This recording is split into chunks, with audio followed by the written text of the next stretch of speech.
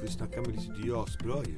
Jag ska prata med Lisa. Yes, nu är vi på livepodden här med å andra sidan podden och det händer grejer. Men idag så har vi en fantastisk gäst. Vi har velat ha henne länge, hon har varit upptagen, hon har mycket att göra. Och det är inte lätt att få hit alla som man vill ha. Jag vill också informera om att vi kommer att resa lite ut i världen och träffa världsliga medier bland annat. Och vi håller på att planera det. Så att fortsätt följa oss för att vi kommer höja ribban mer och mer här. Och är ni företag eller sponsorer som vill sponsra oss, hör gärna av er. Vi går på knäna just nu. Vi vill resa oss upp och bli stadiga. Så att har ett företag eller känner att du vill sponsra den här podden, så är ni hjärtligt välkomna att höra av er. Men till dagens gäst, jag skulle säga att hon är ett medium. Vi har snackat lite om det. Hon kanske inte vill bli kallad det. Men här är hon. Hon är 39 år och hon är intuitiv coach. Men hon heter Jessica Norell. Här är hon. Ge henne en stor applåd. Ja, tack så mycket. Tack så mycket. Yes, hur känns det att vara i å andra sidan podden? Ja, men det känns jättekul. Det är ju en podd som egentligen är skapad för dig, skulle jag väl säga. Ja, helt sjukt. Behöver vi ha på dem här? Det kanske inte behöver på Nej, dem. jag hörde jättebra. Det är jättebra, okej. Hur känns det att vara med i den här podden och komma hit som gäst? Men vi vill ju gärna att du ska vara med och ännu mera. Ja, men det vill jag också, jättegärna. Nej, men det känns jättekul, jag älskar att vara gästpodd, eller poddgäst. Okej. Om man ska fråga dig, alla kanske inte känner igen dig eller vet vem du är. Jag skulle räcka ur mig och säga, hon är ett medium, och det vill ju inte du bli kallad heller. Nej. Så det bästa är ju att du får göra din egen, så att säga, presentation. Vem du är och vad du gör, vad du sysslar med. För att jag tror att våra tittare är jätteintresserade just nu. Okej. Ja, nej, men det här med medium, det är så lätt att hamna i ett fack. Och det är väldigt mycket föreställningar kring det. Så att jag känner att jag passar inte in bara på ett ställe, utan det är väldigt brett för mig. Så intuitiv coach är väl mera ett sätt att säga att jag jobbar ju jättemycket med att hjälpa människor att se det där som de inte ser är orsak till att man har fastnat. Omedvetna begränsningar, omedvetna rädslor som ligger i vägen. Och för att kunna ta reda på det så krävs det lite att man har en intuition, en stark intuition, för att kunna se vad du har varit med om, för att se var du befinner dig och vad det faktiskt är som du inte själv kommer åt. Och då kan man antingen göra så att man löser upp det, och samtidigt, som jag brukar förklara, jag ser ju en tidslinje. Inte en livslinje, utan en tidslinje på varje person. Där kan jag se vad som kommer att ske.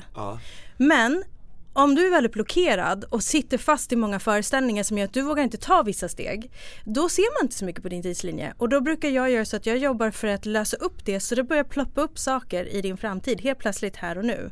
Och då kan jag börja gå in och titta på och se vad det är som kommer ske om du gör de här förändringarna, om du fortsätter i den här vägen och så vidare. Så att jag kombinerar min förmåga att kunna se framtid med att coacha. Sen kommer det ju såklart till de som vill ha kontakt med någon från andra sidan. Den delen är ju verkligen, men då är det medium. Och det är för mig ett sätt att använda min mediala kanal för att kunna förmedla någon anhörig som har gått bort. Så att, men den ser jag mer som en egen del. Intuitiv coachning är liksom vägledning, framtid, cleara, se till att du liksom bara kan förverkliga dig själv och ditt liv. Vi börjar från början. Jag hör att du har mycket energi och du vill bara spotta ut grejer, och det är jättebra. Men vi måste ta det här från början. Hur började allt det här med att du kunde se de här grejerna och liksom kunna hjälpa folk och göra det här som du gör? Det började med att jag var väldigt, väldigt ung. Hur gammal var du? Alltså nu blir det så att jag har ju varit med ganska många intervjuer i tidningar och så vidare, så det blir en upprepning. Men det blir så när man gör det. Exakt, och som en podd, 2 poddar tidigare. Men det som hände var att först och främst att man kunde se att jag visste saker innan någon annan visste det. Och då vet vi en historia från när jag är 4-5 år. Och då berättar jag för mamma att min pappa är hemma, fast han inte är hemma. Han kan inte vara det, för han bodde inte hos oss. Hon bara nej, han har ingen nyckel. Men han har klivit in genom badrumsfönstret, säger jag. Och sen när vi kommer hem så är han hemma, och då hade han gjort det. Och det hade ju jag ingen minne av det här. Men jag hade så här små saker som jag alltid gick runt och sa. Och som jag visste, så det blev ju väldigt tydligt att jag var lite mer annorlunda tidigt, som sagt. Men det var inte förrän jag var 13 som jag började spå i tarotkort. Och det var då jag började sitta på lunchraster på skolan och spådde folk och kunde verkligen se att det jag sa och det jag fick upp om personerna verkligen stämde. Så det var ju väldigt sådär spännande på det sättet. Men sen när jag var 21 så kom jag hem från Thailand efter 5 månaders backpacking. Och tänkte så här, ja men jag ska bara dra iväg och göra sån här artisteri, sjunga, dansa, skådespela och allt det där. Så jag var inne på en audition och så ringer ett samtal precis när jag är på lunch. Och då är det Caroline Hjert som ringer min mamma och säger att hon har blivit tipsad om mig. Och då frågar hon mig om jag skulle vilja vara med i ett program som heter Förnimmelse av mord. Och jag trodde hon menade som statist, för att jag tänkte jag hade ju gått liksom estetiska tidigare och jag var liksom inne i det. Så hon bara, nej, som medium. Och jag tänkte, va? Ska jag vara som medium? Och då hade jag gått på en cirkelträff där man får göra lite övningar, läsa av föremål och så vidare. Och då hade hon, som då var Elisabeth Lange, som blev min mentor. Hon såg väl någonting i mig och hade tipsat henne om det. Och det var där min resa började med att min första riktiga erfarenhet var när jag medverkade i Förnimmelse av mord, där vi hjälpte polisen att lösa mord helt enkelt. Och det var också med Jörgen. Hur många mord löste ni? Jag tror inte vi löste några egentligen, men vi kunde ge ganska mycket information många gånger. Men man kan ju aldrig använda det som bevismaterial. Nej. Så vi kan inte lösa dem egentligen. Men såg ni att era grejer ledde till lösningar? Så att säga? Ja, alltså jag vet ju att mordet som jag och Lena hade, det var ju ett mord som verkligen, där vi hade fått information som polisen ville ju fortfarande komma upp och fråga ännu mer, för jag hade sagt saker som inte fanns ute alls. Vilket var väldigt intressant. Men då var jag var 23 år gammal, helt rutinerad, hade ingen aning om någonting. Mord, känns inte det läskigt att liksom lösa? Det är klart. Om ni ser mörka saker liksom. Då kryper du ändå in i mörkret och gräver där liksom. Hur blev du påverkad av det? Så ung ålder, 23 år, det är ju ingen ålder liksom. Nej. Jobba i sådana mörka dalar. Ja, och sen hade jag heller något riktigt skydd. Jag var ju känslomänniska deluxe liksom, så det var ju bara... Men fick ni psykologer och sånt efter? Nej. Prata med, eller? Nej, utan jag hade min mentor med mig på plats. Hon var ju där för att jag var ung, så hon ville ju vara på plats för Elisabeth. Att förklara. För att förklara lite hur det kanske kan bli och så. Men det mordet som var sista mordet för mig och som gjorde att jag inte ville fortsätta, det var ju Pernilla-mordet i Falun. Och jag kände ju hur jag blev strypt och hur jag blev sexuellt ofredad och fick en sten i huvudet och landade på vänster axel, eller vad jag hade sagt nu då. Och det tog mig jättelång tid, för jag kunde se han framför mig när jag skulle sova, och jag kände mig liksom rädd någonstans hela tiden, som att det var efter liksom skakningar från det hela, och det var jobbigt faktiskt. Du väcker de här energierna och du måste själv bära dem sen. Det kommer in i kroppen. Hur gjorde du för att göra dig av med de energierna? Ja, det visste jag ju inte då, men jag fick veta att det kan ta några dagar innan det släpper. Idag så finns det ju sätt. Jag har ju hittat verktyg för att släppa. Jag har ju jobbat upp energin för att inte behålla. Och ibland kan det vara så att det är lite extra starkt för att man ömmar för någonting. Men då får man ju liksom gå in och jobba för att släppa, skicka tillbaka bara till alla avsändare. Som jag brukar kalla det för, return to sender. Då var du 23 år, idag har du hållit på i 17 år. Det är ju ganska lång tid som du har... vad är det bästa som du har fått göra liksom? Om du skulle säga, nu har du gjort det här fina programmet då. Nej, men det bästa jag fått göra, det är människor som har tänkt att det finns liksom ingen mer hopp. Livets slut här. Jag kommer inte tänka mig ens att leva längre. Och till att känna att nu vet jag hur jag ska kunna leva mitt eget liv och fått livsglädjen tillbaka. Det är det ju finaste som jag någonsin har kunnat gjort. Ja, och vad heter det? Din grej, skulle jag säga, du vill inte kallas medium, men din stora grej, det är ju att se framtid. Hur många gånger måste man titta på dåtid? Alltså tillbaka. I en session? När man ska se framtid? Ja, alltså... Vissa folk kan ju, som det här mord, det är ju någonting som har hänt för länge sedan. Det är ju inte framtid. Jag vet ju att din grej är att se framtid, vad som komma skall. Men du sa att din pappa hoppade in i fönstret. Då har ju det redan hänt, så att säga. Då har du ju redan sett vad som hänt. Då har du ju gått tillbaka. Är inte din grej kanske bättre att se saker tillbaka? Eller är det samma sak? Framtid och då, alltså förstår du hur jag menar? Jag förstår precis, det är en jättebra fråga, Dage, faktiskt. Nej, men så här, när jag såg det med pappa har jag ju redan fått den informationen, förmodligen när den sker, kan vara telepatiskt. Och sen när mamma kommer berättar jag det, så det blir en återberättning. Så förmodligen har jag fått informationen under tiden den har skett, bara att jag inte har vetat om det. Att det kan ha varit telepati. Det vet vi ju inte egentligen då. Det kunde varit att jag uppfattar vad min pappa gör där och då och får in den informationen. Sen när mamma hämtar mig berättar jag det. Men när det kommer till morddelen som har varit, då är det ju då så att energispår är ju hur långt tillbaka som helst. Alltså det finns en historik ända tills liksom energispåret startade. Och där kan man läsa av information. Så det är egentligen mer att man läser av information från ett energispår. Och då kan man få upp hur mycket som helst. Det är inte mer, men framtid är mer en energi som kommer in och ger dig information om något som komma skall. Den har en helt annan, det är inget spår. Det är en inkommande information, men det där är en befintlig information som du kan gå tillbaka och gräva i. Förstår du vad jag menar? Vart jobbar du bäst och vad blev det mest nära sanningen? Då till framtid. Jaha. Vart är du bäst liksom? Vart ligger din tyngd liksom? Men jag skulle nog säga, eftersom framtid är det som inte går att bekräfta och sen visa sig, så blir det lite mer extravagant. Men det blir också väldigt fullträffande när någon känner att allt jag kan se har hänt stämmer. Men jag tycker ändå att det blir lite sådär fuskigt, för då vet ju du, och då blir det inte så här, aha, men när man har sagt någonting som kommer ändå och det verkligen gör det, då blir ju det lite större, tycker jag. Så jag vet inte vad jag ska ställa mig i frågan. Jag tycker det är 2 olika saker. Det är 2 olika saker skulle jag säga. Men du verkar ju ha förmågan åt båda hållen, låter det som. Ja, absolut. Jo. Och då kommer jag till den, för att du pratade mycket om mamma och pappa. Har de haft någon sån här gåva eller någonting? Ja, precis. Alltså, mamma har ju alltid sagt att hon alltid har känt att hon har en stark intuition. Men hon stängde av för att hon blev ganska mobbad som barn. Och det gjorde att hon också valde att stänga av saker. Sen var det väl mer när hon fick barn och sådär, att hon började öppna upp igen och fick känslan tillbaka. Det var starkare helt enkelt. Och så började hon att spå. Alltså min mamma skriver ju att spå i tarotkort. Det är lite mer hennes. Hon är mer trygg med dem än att vara utan dem. Jag spår ju inte kort. Jag ser ju utan att ha korten.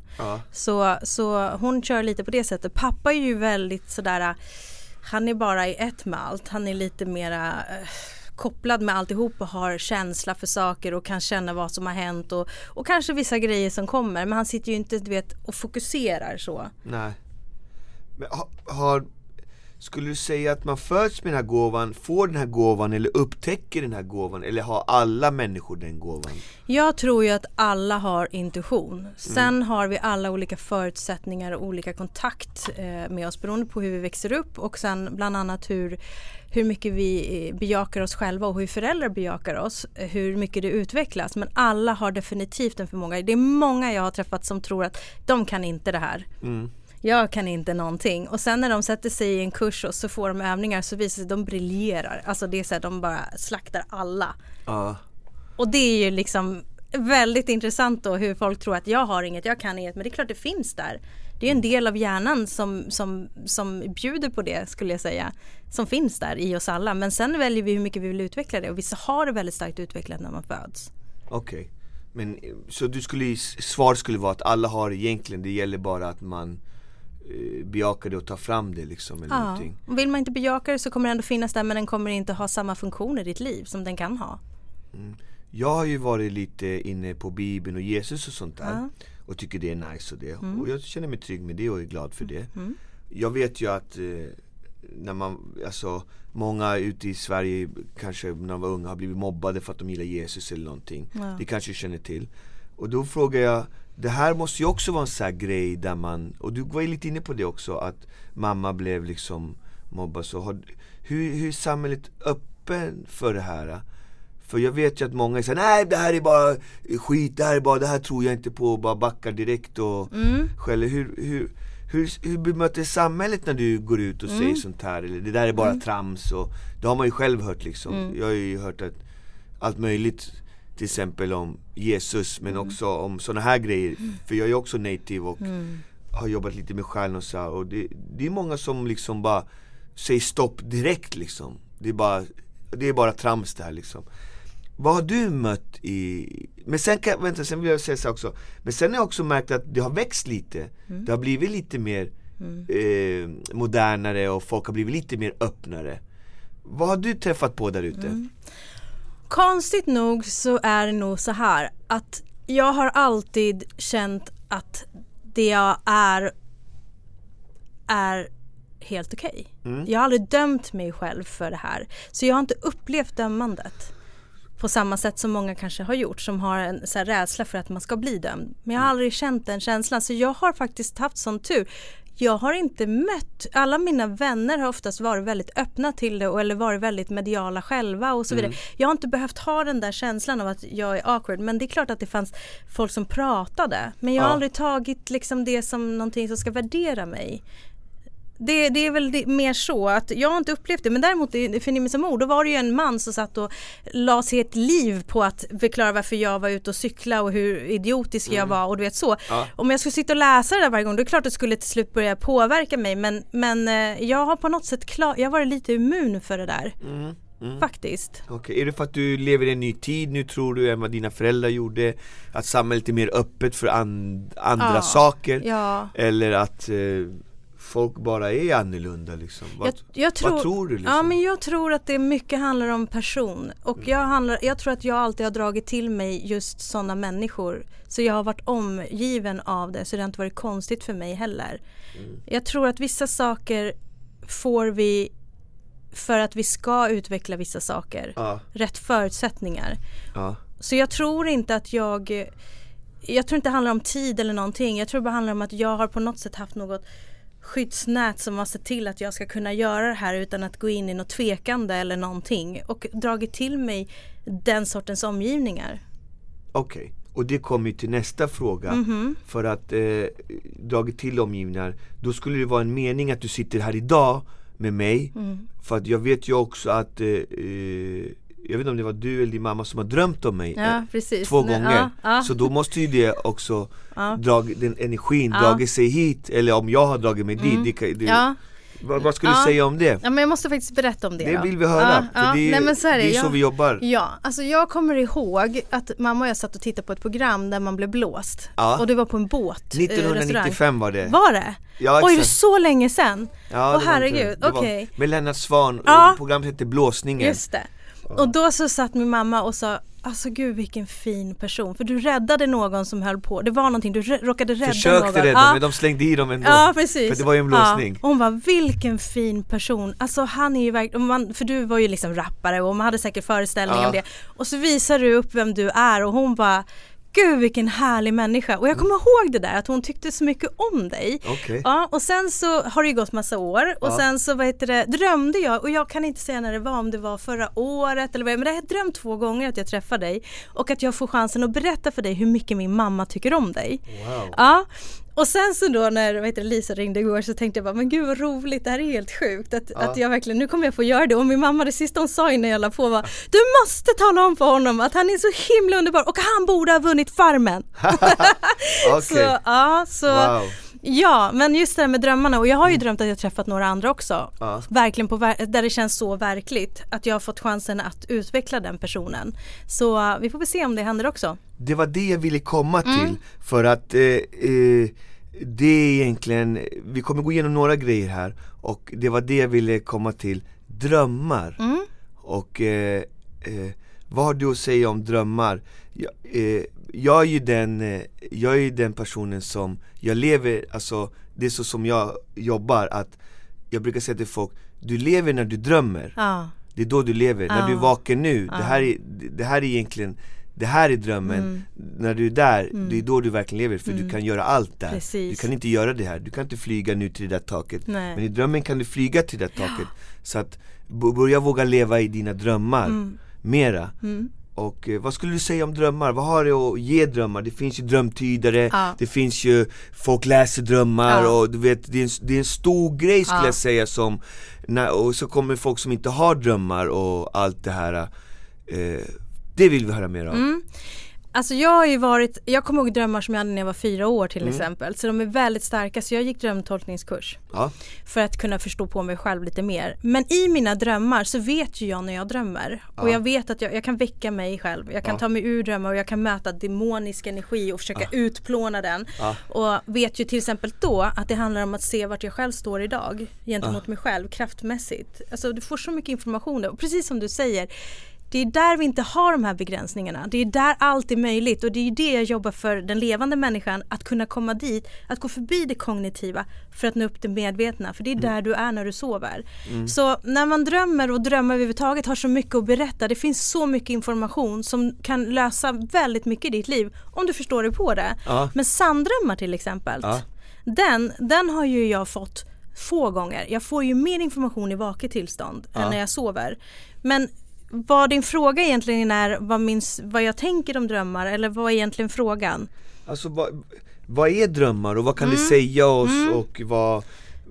Ja, allt i stort, allt är intressant för att jag tycker att alltså, vi sover i stort sett nästan hela våra liv. Och att liksom inte bry sig om den biten, det tycker jag är jättekonstigt. Alltså, det är så, och sen de som inte drömmer då? Som exakt. Tror att de inte drömmer. Varför drömmer de inte? Det kommer vi komma till nästa vi kommer gå in på det. Och det handlar om blockeringar. Det kommer vi också prata om. Men varför har drömmar uppmärksammas så lite ändå? Alltså, om vi lever 100 år, vi sover ju 50 år.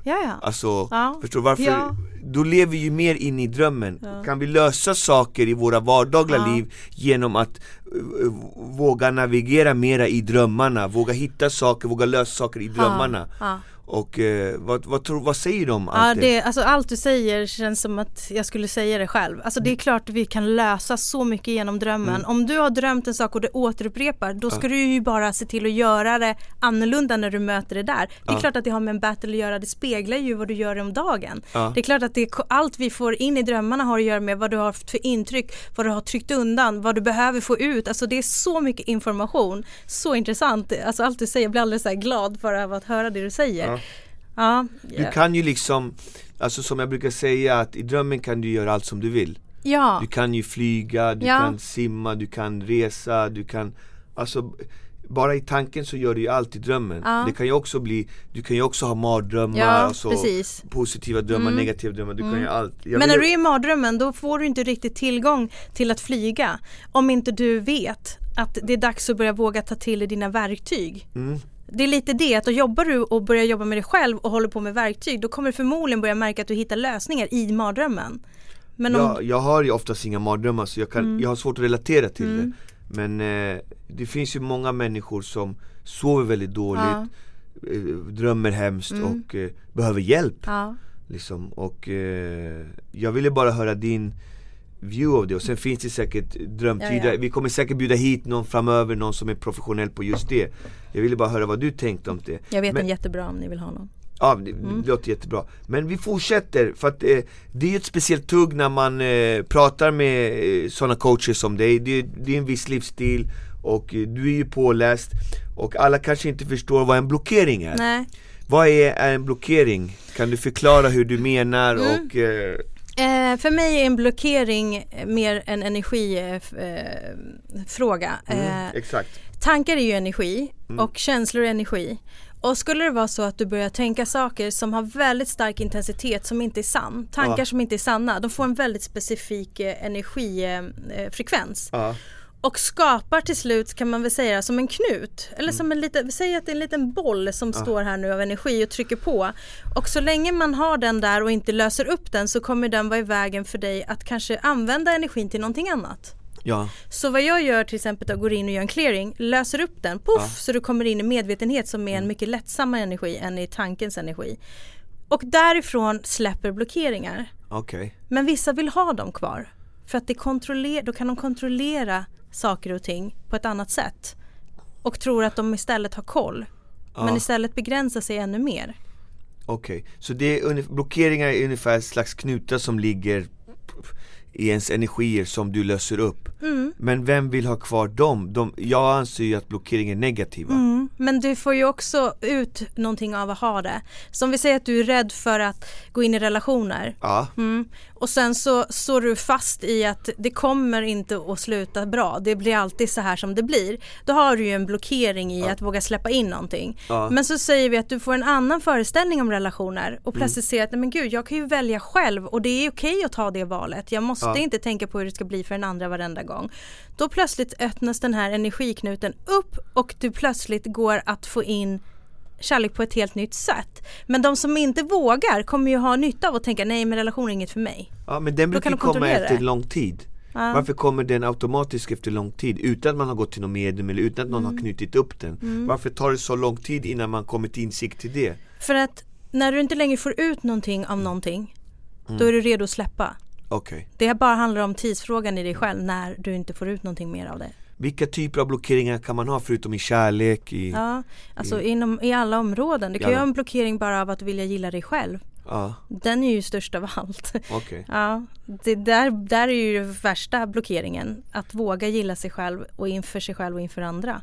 Hur ofta knyter du upp blockeringar när du är på ditt jobb som du har jobbat med i 17 år? Ja, men precis. Alltså, kan du ta en standardkund som du förklarar ungefär? Du kommer dit, du ser det här och du gör det här. Kan du förklara lite för lyssnarna hur du liksom tänker och jobbar? Nu vill jag inte att du ska avslöja din affärsidé om det är någonting, men, nej, men du förstår hur jag menar alltså, så att man förklarar till folk vad vi gör, den här podden handlar om, men vad du gör också liksom. För det är ju ganska utskällt ämne på många ställen, men också mycket kärlek finns det också.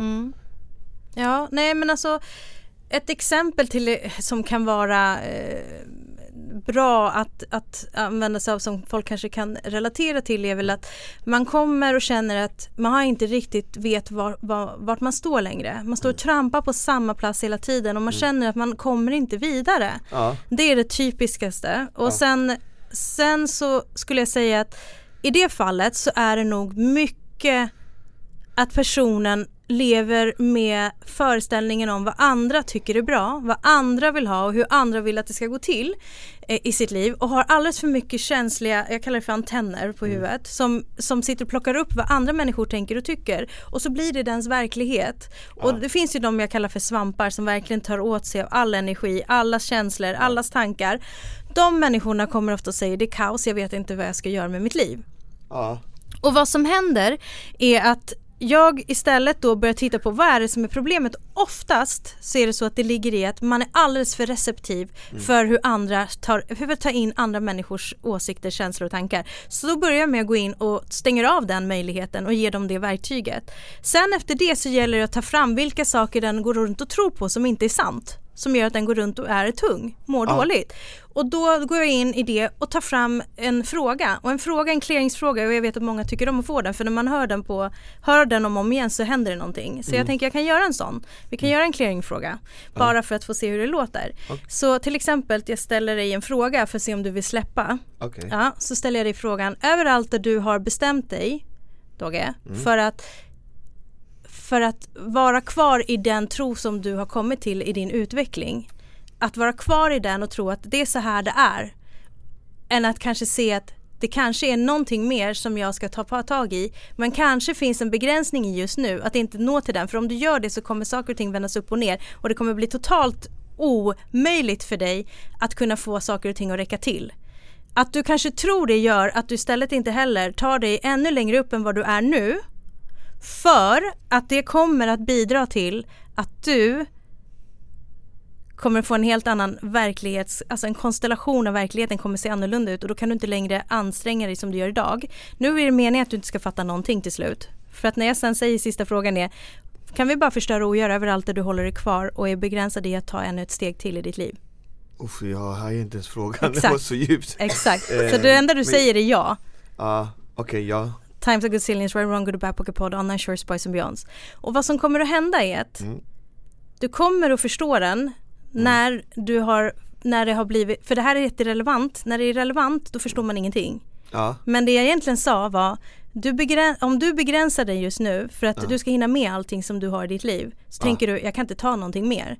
Och då på något sätt ligger du kvar i en viss utrymme. Men om jag skulle säga till dig att om du bara tar bort det hindret för att våga ta nästa steg som kommer innebära mycket större saker, så kanske du har en föreställning om att det kommer ju inte gå. Hur ska jag få till det? Utifrån vart du är nu. Men tänk om det faktiskt är så att det kommer att se ut på ett annat sätt, och du kommer att få det på ett mer lättsamt sätt än vad det är nu. Och då är det ändå mycket som händer nu. Så vad jag menar. Gör allt. Men precis. Så därför menar jag, om vi skulle ta ett steg till, om du skulle våga ta ett steg till nu, Så kommer nu går jag in på ditt jobb. Vad skulle det vara för steg? Ja, det skulle vara att våga öppna upp för att öppna dörren för någonting ännu mer och ännu större. Och inte specifika saker. Utan att det kanske leder till någonting mycket större i din självutveckling. Och för att komma dit så behöver du bli av med föreställningen om att du skulle inte hinna med. Så vad jag gjorde var att jag gjorde en större ökad medvetenhet kring att det behöver inte vara så. Du kan ta dig till nästa steg utan att det måste se ut så här fast ännu värre. Utan det kommer se ut på ett annat sätt och det kommer vara med mer lätthet. Så allt som hindrar dig från att ta dig dit, kan vi förstöra och göra det?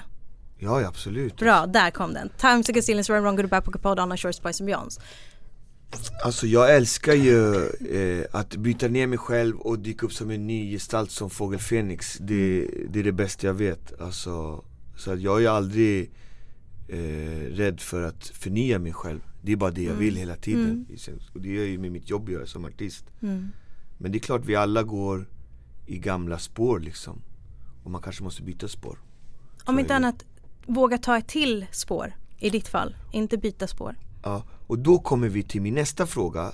Vi känns som vi är klara med blockeringar. Och det är att våga bryta sig loss från sina rädslor. Eller känslor. Vad skulle du säga om det? Ja. Det är ju många som går i samma spår, är kvar på samma ställe och är inte glada och nöjda med sitt liv och liksom bryter sig aldrig loss från sina rädslor liksom, för att gå ut i världen och ta tag i det de verkligen vill och drömmer om och tänker. Vad har du att säga om det? Det är samma ämne som vi pratar om nu. Exakt. Och det är egentligen att så länge de får ut någonting av det kommer de fortsätta göra det. Så min uppgift är att se till att se att vad är det du får ut av det här egentligen? Ja, och när de kommer på att för då slipper jag säga nej. Då förstår alla varför jag inte kommer att dyka upp eller varför jag inte gör de här sakerna. Att de slipper kommunicera, våga ta konflikter och så vidare. Låt säga det. Så länge de känner att de får ut någonting av det fast de tror inte det. Många säger så här, ja men jag vill inte ha det så här. Det är klart, det är någonting som du får ut av det. Vad är det? När de kommer på det är då de är redo att våga gå vidare. Att börja släppa på rädslor och sånt som är vägen. Okej. Är rädsla en negativ energi eller en positiv energi? Det är så här, energi. Men om vi förklarar som jag brukar säga är att när jag blir rädd så blir den energin framför mig. Jag tänk dig Barbamamma. Så här formbar. Energin får en egen form framför mig. Och ju mer rädd jag är desto större blir den här energin. Och då tar den ju över mig. Jag förminskas inför den. Energin i mig pressas ihop. Så vad man gör, vad jag brukar säga, det är att jag expanderar mig. Så att den energin behövs till min expansion. Och då försvinner rädslan. Så det är egentligen, om det är positivt, om du väljer att göra det positivt med att expandera själv och ta över. Eller väljer att rädslan ska ta över dig, då är det ju inte positivt. Nej.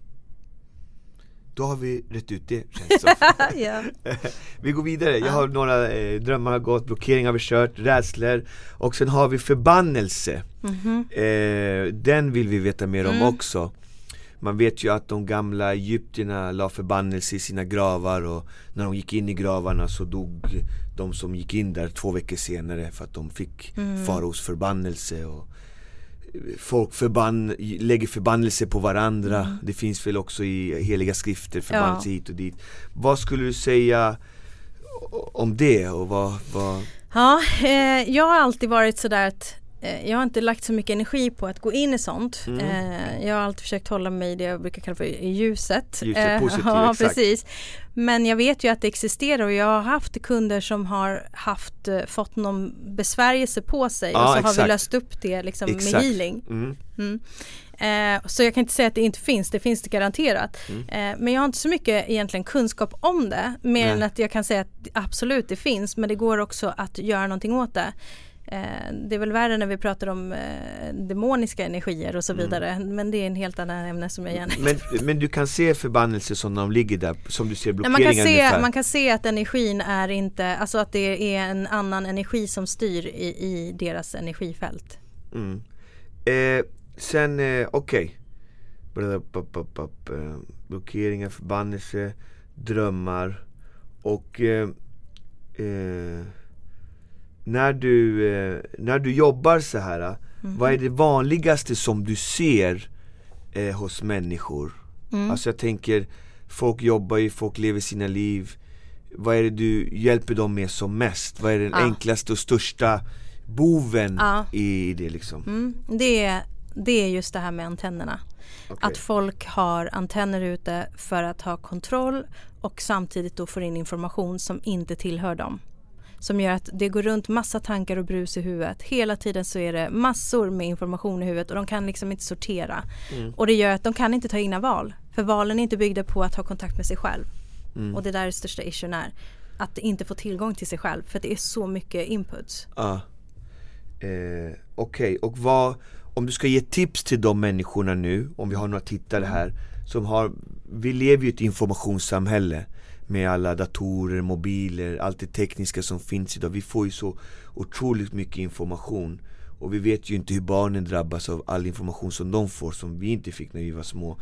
Men idag får de ju massvis med information dagligen hela tiden som fyller deras omedvetna. Har du några tips på hur man kan leva bättre med all den informationen som vi blir fyllda av? Absolut, nu är det 2 skilda informationskällor som det här med media och telefoner och teknik, det är en del, men det vi är, grund och botten människor är instrument för att ta in information. Du läser av energi hela tiden. Det är så vi vet lite var vi ska stå någonstans inför människor och situationer och så vidare. Men när man har antenner på huvudet så är det de som brukar kallas för high sensitive personality. De är ju väldigt så jag brukar tänka det som att du är en mast som bara wow, men då är det människor som du inte känner och människor som du står nära som du plockar upp, men du sitter här nu får in massa information från de som sitter här ute och så vidare, vad de går igenom och så vidare. Det kommer massor med information in i de antennerna. Så vad man behöver göra är att förstå först och främst att 98% som jag brukar förklara utifrån min utbildning tillhör inte dig. 2% är dina i det där huvudet. Och då är det ganska mycket som är i vägen för att få kontakt med sig själv, som jag sa. Men antennerna, vad man gör är att man drar ner dem. Okay. Och sen så använder man sig av att skicka tillbaka det som inte är ens själv tillbaka till alla avsändare. Och där händer det någonting så här fort. Hur gör du det så där bara? Nej, du får göra det. Alltså jag ber kunden sätta sig och känna efter vad antennerna är, för de känner ju det. Och sen så får de säga bara efter mig och efter det så blir det tyst i huvudet. Okej, perfekt. Och det är första gången det blir tyst i huvudet. Och det är då de vet hur de ska kunna veta när det är någonting där som inte är deras och hur det ska vara när det är deras. Att det är tyst. Okej, där hörde ni. Det är ju supertips här som vi får. Och det är hjärnan. Nej. Eller? Nej, absolut, hjärnan är en del av det. Men det är mera en energiavläsning som pågår hela tiden. Men jag försöker förklara det som att det kommer från huvudet. Men det kommer ju härifrån, det kommer härifrån. Men att tänkte att du är en magnet som bara tar in saker. Okej. Därför jag sa hjärnan, det var för att jag ville komma till ögonen. Man brukar säga att själen sitter i ögonen, eller man kan läsa folks själ i ögonen. Vad skulle du säga om det? Jag tycker det. Jag tycker att man ser väldigt mycket i ögonen. Verkligen. Men det tror jag mer är kopplat med att de uttrycker känslor. För tänk dig den som är blind. Det är väldigt svårt att avgöra hur ögonen... Jag skulle inte kunna läsa av det, utan det jag läser av är energin. Men ögonen kan bli som ett foto. Om jag skulle läsa av en person utan att ha ett foto så får jag en känsla. Lika mycket som jag skulle få om jag fick fotot, men jag får lite mer att gå på. Så jag skulle säga att ögonen absolut har en själ som man kan spegla i. Men det talar nog mycket om hur du uttrycker dig känslomässigt.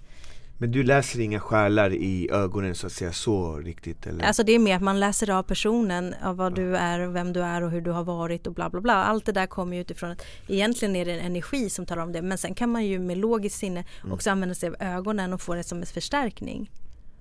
Apropå avläsning av ögon eller antenner. Det finns ju hur många sätt som helst. Det finns kristallkulor, det finns tarotkort, det finns händer, det finns snäckor som kastas. Alltså, kan du berätta lite om det? Folk kanske inte, vad är det som gäller och vad är det rätta och vad är fel och vad skulle du säga om allt det? För det finns ju hur många sätt som helst att liksom det du jobbar med se framtid.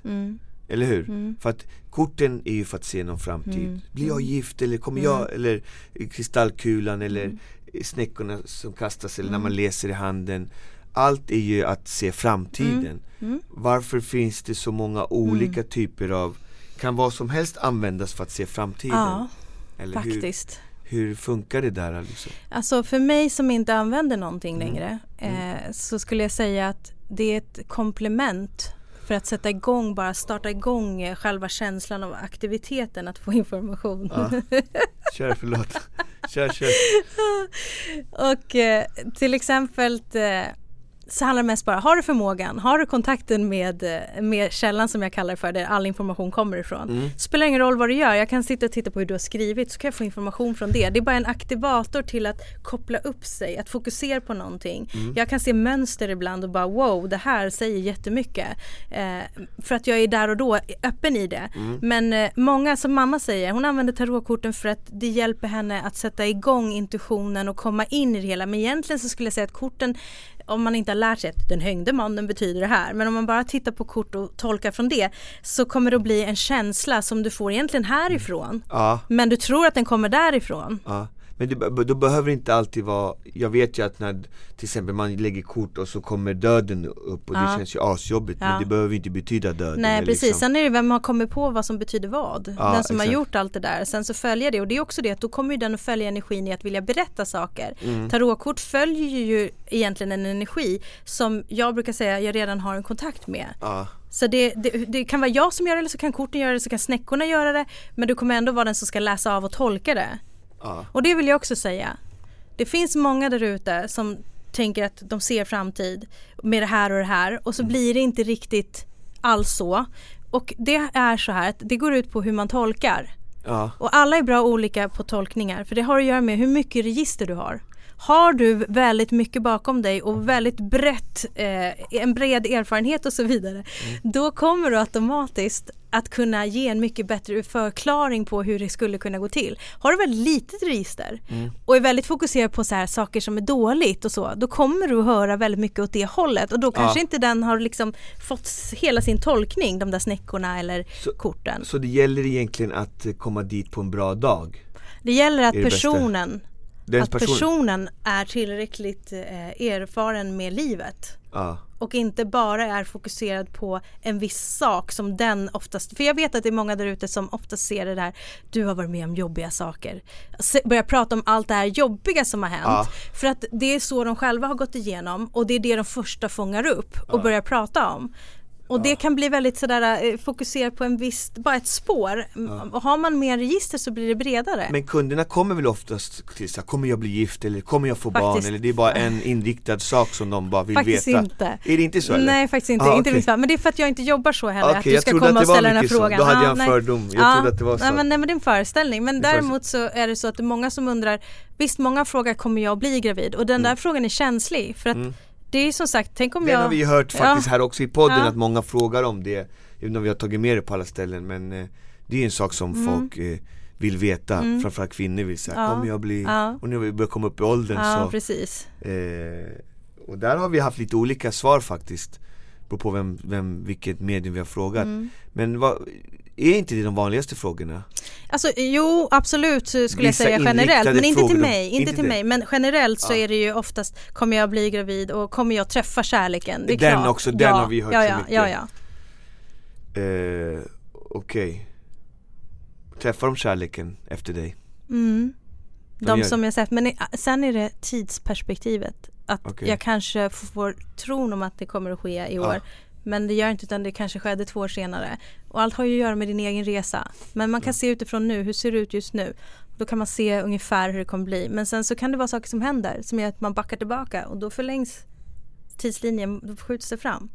Och det kan inte jag styra över, utan det är personen. Men det kommer att hända så att säga. Det kommer att hända oavsett. Okej. Sen ska vi göra ett litet prov. Jag ska göra bort den här och så ska jag göra så här. Jag vet att du inte gillar det här, och du är för att se framtid. Men vi måste göra någon typ av sån här lite roligt. Jag har ritat en ring här som inte ser så ringaktig ut, men det är en ring som jag har tappat bort, som jag älskade väldigt mycket. Och det var form av en hästsko, och den satt alltid på det här fingret. Och klockan 8 på morgonen hade jag den på en bild. Klockan 2 på dagen hade jag den inte på en bild. Och någonstans har den försvunnit på vägen. Och Det skulle vara kul om du gjorde en liten, sa någonting om den. Ja, men det första som kommer upp är, jag såg ju och tittade på en podd igår med er. Och då sa du, föremål lämnar oss när vi inte längre behöver dem. Kommer du ihåg att du sa det? Absolut. Ja. Och om den då har tagit vägen någonstans och den inte ska hittas för att den ska vara borta, kommer inte jag kunna se det. Men jag får nu det jag får upp för det här är helt sjukt, men jag får upp du vet när man håller i föremålet så kan man ju se saker. Jag hade ju önskat att jag kunde ge dig föremål, men jag får upp här via den. Du har lagt så mycket energi i den så jag får upp någonting, och det enda jag ser, nu kommer det låta så här logiskt kanske, men jag ser ett piano, fingrar som spelar på ett piano med den här på. Okay. Så jag ser, alltså det här är historia om vad den har sett och vad den har varit med om. Men jag får upp faktiskt jag ser musik spelas och jag ser en låt som kommer fram från dig. En egen låt som kommer fram från dig, som skapas av dig. En text och musik en text eller musik som har skapats när den här ringen har funnits på fingret.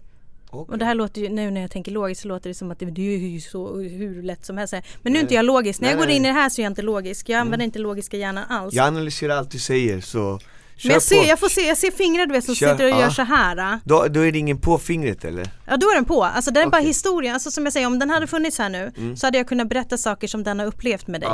Och det här är en sån sak. Men det är vatten som jag ser är orsak till att den inte längre finns kvar. Men det känns som att den kan ha hittats och att någon har blivit väldigt glad av att hitta den faktiskt. Okej. Ja, så det känns som att den skulle kunna ha hittats och att någon har blivit glad faktiskt för den. Okej. Vad intressant egentligen, för nu kom jag på att jag tappade min favoritring, och det gjorde jag faktiskt på en toalett på ett handfat och gick ifrån den och glömde bort den totalt. Blev jätteledsen faktiskt. Det är det man gör ju. Ja, exakt. Men jag får upp, det är vatten, och sen så tänker jag bara då att det kan vara så att du har antingen i samband med vatten så har den har lagt sig.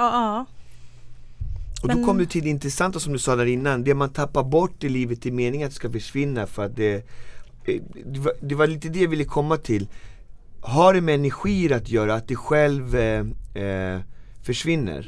Jag tror det. För att då är den fylld med så mycket gamla krafter som måste försvinna så att man kan ta på sig nya energier. Exakt, för nu kommer vi till det här med frekvenser. Exakt, frekvenser. Det var bra det inledning. Det var det vi skulle komma till. Det var det vi skulle komma till. För det är så här, när vi går upp i frekvens, för att vi utvecklas, vi får starkare medvetenhet, vi bara, vi har liksom gått bort från någonting gammalt. Då funkar inte viss textil.